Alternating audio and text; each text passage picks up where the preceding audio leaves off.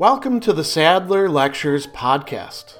Responding to popular demand, I'm converting my philosophy videos into sound files you can listen to anywhere you can take an MP3. If you like what you hear and want to support my work, go to patreon.com/Sadler. I hope you enjoy this lecture.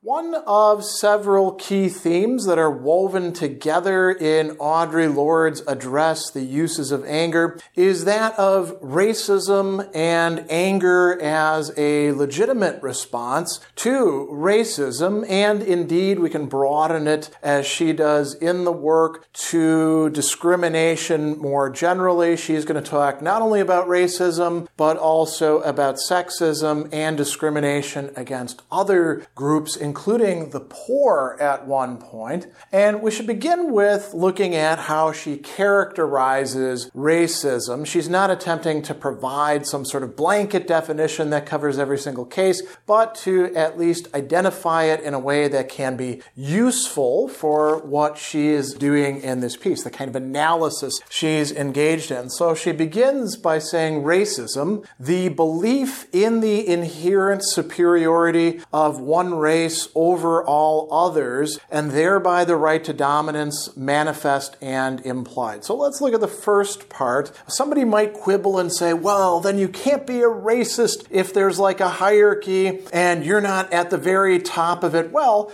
no, as a matter of fact, you could be a racist and just not see your race as the one that needs to be privileged above all others. But so long as there's some sort of hierarchy of races, there is going to be racism, particularly when the hierarchy has to do with all sorts of characteristics that are being imputed to people of various groups that we call races. And, here we could also go into a long discussion about, is race something real? Sociologically, it certainly is. And in the America that she is writing in, and I would say in the America of today, this is something that we see quite often reflected in a number of different experiences, structural inequalities, and we could go on and on and on. What we really want to think about are the key dimensions of what it is that she is saying she has anger over. So belief in the inherent superiority of one race over another, that's something cognitive. That's something that people think. And then, along with that, a right to dominance. Dominance doesn't necessarily mean bossing people around. It could also be hoarding resources or enjoying opportunities as if it's, an unquestioned privilege that other people don't enjoy, like, getting interviews for jobs. And it could be manifest, meaning that it's out there and we see it, or just implied. It's something implicit, part of the way things are held to work. And then she talks about three really important dimensions of this. Attitudes, ways in which people display this belief, right? How they act upon it, how they treat other people. Outright actions. She mentions, for example, one extreme action, a lynching of a pregnant woman, but there could be all sorts of other actions as well, or failures to act. For example, holding a conference on racism and then not providing resources for those who can't afford to go to the conference to actually get there, and waiving their conference fees so that they can present or participate. And then presumptions. Presumptions is also something you could say that is cognitive, assumptions about things, judgments that we make, and that might be,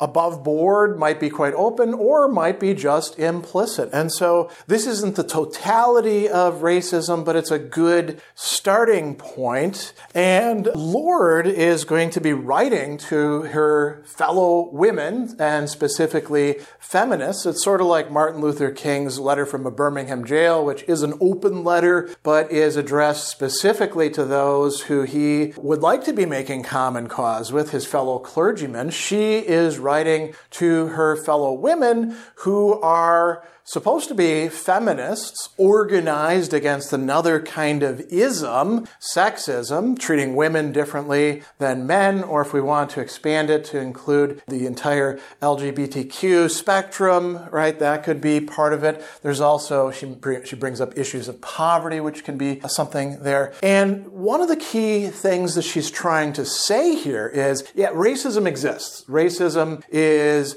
a significant part of our society. It's not going to be rooted out right away. It should provoke anger on the part of those who suffer from it, or even those who witness it and are of good faith, right, and recognize it. Feminists are organized against sexism and against misogyny, but they can also, within their overarching community, exhibit forms of racism. And, we could also talk about classism or other things as well. Just being against one kind of discrimination or injustice does not automatically make you attuned to others. And she's saying that this is a significant problem within the feminist community. And she gives a lot of examples. I'll just bring up one of these. The Women's Studies program of a Southern University invites a black woman to read following a week-long forum on black and white women. What has this week given you, I ask?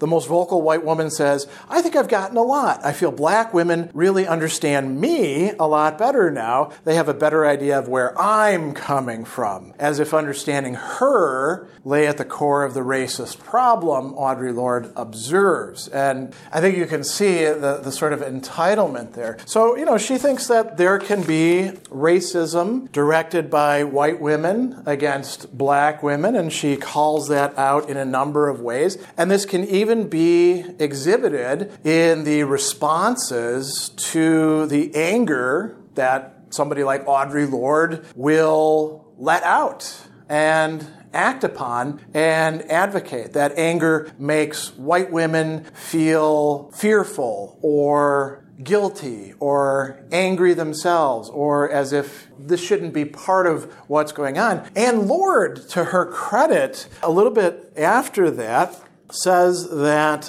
this isn't just a black-white thing and who's least powerful or something like that. Everybody has to take responsibility for themselves. And she talks about the possibility of ignoring other women of color. She says, when I speak of women of color, I do not only mean black women, the woman of color who is not black and who charges me with rendering her invisible by assuming that her struggles with racism are identical with my own has something to tell me that I had better learn from, lest we both waste ourselves fighting the truths between us. If I participate, knowingly or otherwise, in my sister's oppression and she calls me on it, to answer her anger with my own only blankets the substance of our exchange with reaction. It wastes energy. And yes, it is very difficult to stand still and listen to another woman's voice delineate an agony I do not share, or one to which I myself have contributed. And so, Lorde is saying this isn't something easy for people to deal with, to hear others saying, hey, you have hurt me. You have humiliated me. You are doing things against me. When you don't realize that you're doing that, can be very difficult. And so if there was suddenly a new class of people, we'll call them Greens, maybe modeled after the Hulks, that would be an issue as well. So merely organizing against one kind of discrimination doesn't automatically mean that across the board you're an ally or helping out or in solidarity. You could in fact be perpetuating the problem. She also talks about what we can identify. She doesn't use this word, but we can identify as sort of a dynamic of displacement. She says, I've seen situations where white women hear a racist remark, resent what has been said, become filled with fury, but remain silent because they're afraid.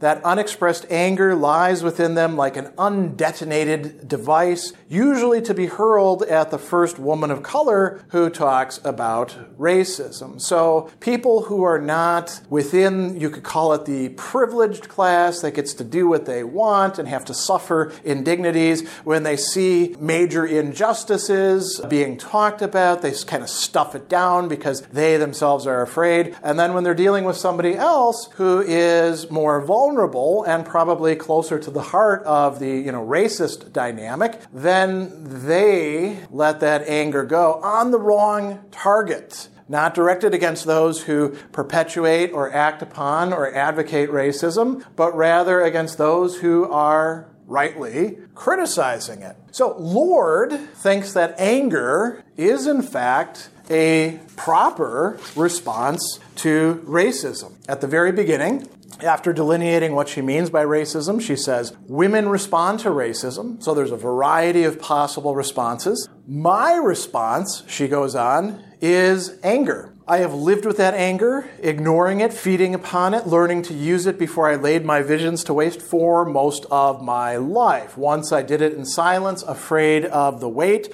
My fear of anger taught me nothing. And then she says, I'm, eventually able to express my anger. And she says, my anger is a response to racist attitudes and to the actions and presumptions that arise out of those attitudes. If you're dealing with other women, reflect those attitudes, then my anger and your attendant fears are spotlights that can be used for growth. This goes to the uses of anger that she's using in the title, right? So Lord views anger as a legitimate response to racism. And we might pause here for a moment and think about that. Well, why would that be a legitimate response? Is anger a legitimate response to other injustices? I think many of us would say that it is, unless we've been told that anger is automatically bad or wrong. And you notice that, who does she talk about as those who are not supposed to express anger? Women and other people in vulnerable positions. Lord is saying, no, anger is actually an appropriate response to racist attitudes. And she'll go on and add to this. She tells us that it's an appropriate reaction, not just a response, but a reaction. And then she goes a little bit further, and she says that it also is appropriate to feel fury. And she's using a term that's often synonymous with anger, but he talks about an intensified kind of anger. Fury at racist actions that are not changing. So we've got two different things here. Legitimate response to racist attitudes and fury at actions. Why? Because actions are something that are more tangible, that change the world perhaps, more than racist attitudes. And she tells us that oftentimes expressions of rage are dismissed as being, as she puts it, the two most common accusations are that the anger or the rage is useless and disruptive. Now, why would people say that? Because they can't handle, they can't deal with, they can't use the expression of people who are legitimately angered by racism just being expressed. Maybe they feel fear and guilt as a result, right? That's very often what happens. Or they feel anger themselves, or it triggers something else within them. And she also says that women have to learn how to deal with other women's anger constructively. And she says here, most women have not developed tools for facing anger constructively. Consciousness-raising groups in the past, largely white, dealt with how to express anger, usually at the world of men. So feminists,